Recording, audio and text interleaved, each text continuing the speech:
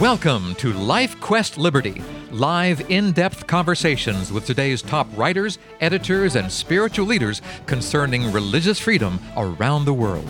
On today's broadcast, we'll examine local and international factors that may be impacting your right to worship and obey God as your conscience dictates. I'm your Life Quest Liberty host, Charles Mills. Religious liberty is under constant attack worldwide. People, nations, churches, organizations, denominations, they all must face a barrage of unbelief or different beliefs or simply no belief. What are we supposed to do? How are we supposed to handle when our faith is challenged not only by someone next door, but whole nations and the governments that run them? Lincoln Steed is here. Lincoln Steed is editor of Liberty Magazine, and he's here to share some thoughts on this topic. Lincoln, what do we need to know? Well, it's more of a discussion point. I think it's a given that outside of the majority of Western countries around the world, there's a world of hurt on religious practice. Yes. And it's not just Muslim countries, although I have to say that they're some of the worst offenders. Yes. But, if it's India with the Hindus and some Buddhists, if it's in Asia with Buddhists and so on, almost everywhere, the majority group are inclined and are actively persecuting and harassing the minority religions. So we see that. What's seldom thought about, and we've got an article in Liberty that looks a little bit more closely at that, is there a correlation or is it a lockstep situation between the laws that those countries may have and the way that people act toward minority faiths? It's an interesting study that, I can't go into full depth on the radio, but suffice it to say, it's not an accurate correlation. There may be horrific persecution in the communities in some of these countries, and yet their laws are quite benign. If the laws are benign and there's persecution, where do we put the blame on this? The article said that it was inconclusive. I think you can think a little beyond the box and maybe come to some conclusions. Obviously, unless you're dealing with a pure dictatorship of a very small faction, or at worst, it's rarely one individual, even in a dictatorship, but unless it's a small faction that are not representative, you have to say there's some connection between the laws and the community. Yes. Maybe in another program we can talk about the persecution in Pakistan. Yes. And most recently, a woman was released after a long imprisonment and the threat of execution for blasphemy. Yeah. Now, the courts in that country are generally quite lenient and rational, but the community is a bloodlust for anyone that's accused of being disrespectful to their majority religion. We have sort of like that here in this country where we have, the federal government doing its thing and then the states' rights trying to do their thing. When there is a conflict, how is the best way to resolve that? If the state tells you one thing and the federal government tells you other, and there are examples of that. Well, you're right. You've uncorked the real can of beans Yes. for the United States. The U.S. federal Constitution is well thought out. It's designedly protective of all religion, but neutral, not a religious document in any way, or shape, form, or manner. And the First Amendment says the government should be out of the religion business and not impede the practice of religion. But on the states' levels, it's a really mixed bag. Yeah. For example, in Alabama, the state of the infamous Chief Justice Roy Moore, Yes. where he put himself on the wrong side of federal law mostly, and the judicial laws when he was Chief Justice by bringing in the Ten Commandments and posting them and so on. Well, recently, that state adopted the Ten Commandments as an official part of their constitution. That is so antithetical to the federal law that I don't really know how it will end. But it reflects how a large part of the community in that state, even if they're not personally very religious, will literally fight to have their state government of a religious nature and recommending their form of religion. Well, you can go clear back to the Civil War and talk about states and the federal government at odds with each other. You were saying at the beginning of the program that the federal government is supposed to be sort of neutral, and does that then allow or even motivate states to have their own take on things? Because if you look at the demographics of this country and the present political situation, it is the South, it is the religious South, it is the conservative religious South, which is driving a lot of what the federal government is trying to do, or at least that's the way it appears to me. The proverbial Bible Belt, aren't they? Yes. But the state versus federal thing is really a little different than you said, because what you were alluding to is that several states tried to secede from the Union. Right, so there was a challenge to the Union. Yeah. But in reality, because of the Civil War, the states legally, I think it's the 14th Amendment, by the 14th Amendment, they now have to be in harmony with federal law, where before that there was the semblance of independence by each state, at least on some aspects of law. Right. So if we as Christians are living in a state and we like the state's laws better than we like the neutrality and the mamsy-pamsy of the federal government, how far can we go to try to change the federal government to match our state's laws? Well, this has been the fear of many, in my church at least, working with religious liberty for 100 years or more, that people would move on the federal government to change the Constitution. Mm-hmm. And isn't that happening? Don't we see that happening today? Well, they're wanting to change it, but it's a very hard thing to have a constitutional change because, as I remember, I think it's 2/3 or more, or almost all of the states have to agree. Yeah. It's not something you just snap your fingers and get, or have a little discussion in Congress and it's through. It's a drawn-out nationwide process, and very unlikely.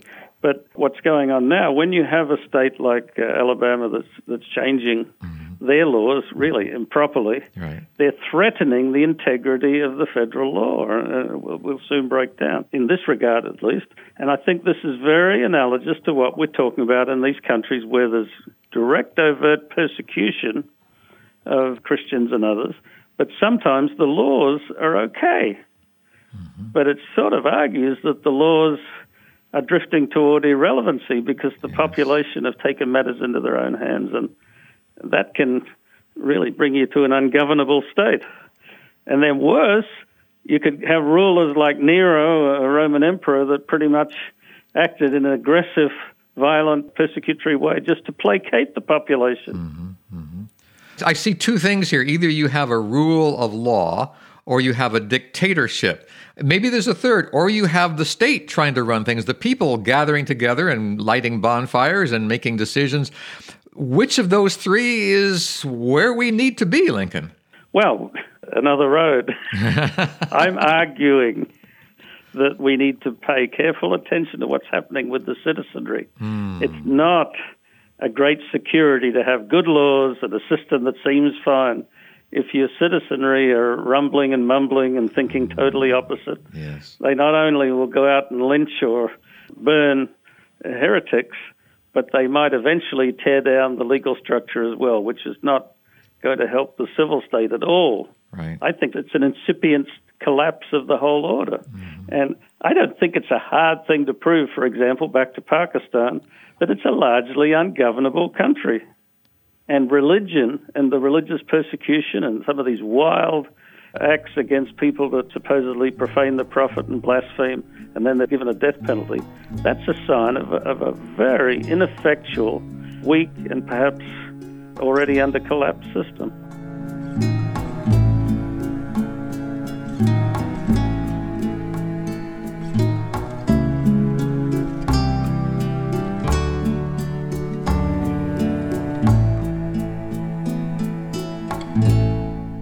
Okay, all right, I'm with you here. So when you look at a country like Pakistan and you say, boy, when the people go crazy, the country goes crazy, then you look at other countries that have dictatorships and, well, the people have no say.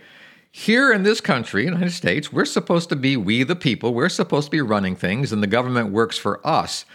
How do we find in this world any kind of consensus among the people, who we are, to come up with any kind of rule of law or any kind of system that we can all live under and prosper under and benefit from? How do we do that? You almost answered the question.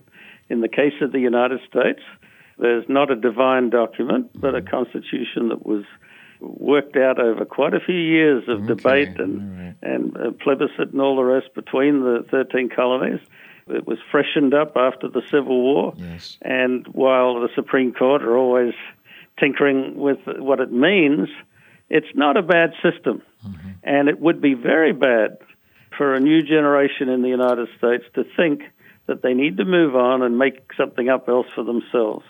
That's what I was hinting at before. Yes. That's the sign of an incipient collapse of the present order. Mm-hmm. But when we talk about religious liberty, and it's been said, and I've said it, that religious liberty is one of the first liberties. You can pretty much tell the state of all civil liberties by how it's treated. So if we start to rethink that, as far as rethinking law, probably the whole edifice is creaky. And the social contract might even be in danger of breaking down. That's why, Lincoln Steed, you and your magazine and the church you belong to, so many red flags go up when anyone has any kind of input about getting rid of or altering or changing or adjusting or doing away with the Constitution and the religious liberty that it ensures. Am I on the right track saying that? Right. Or put it another way, given that the First Amendment and all that went with it in our history has worked very well to protect all religions. Yes. I mean, that's undeniable. Religious practice is well protected and very dynamic in the U.S.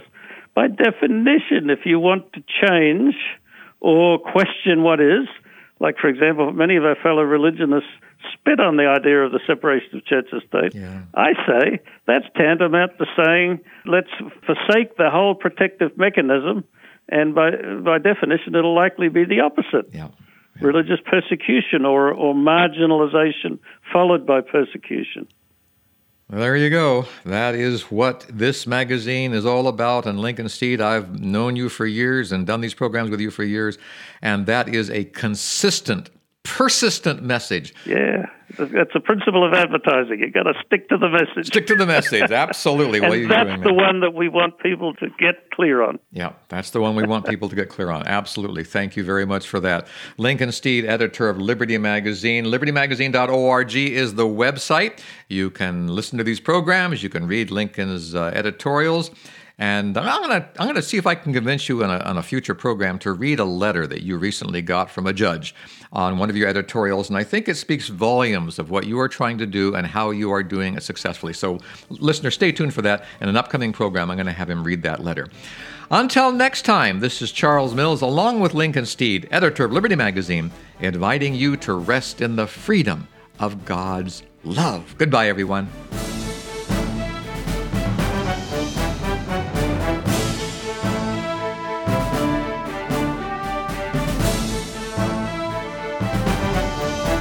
If you'd like more information about LifeQuest Liberty, call 443-391-7258 or email us through our website at libertymagazine.org. Join us again next week at this same time as we examine more of the threats and challenges facing your religious freedom. May God keep the flames of liberty burning in your heart today.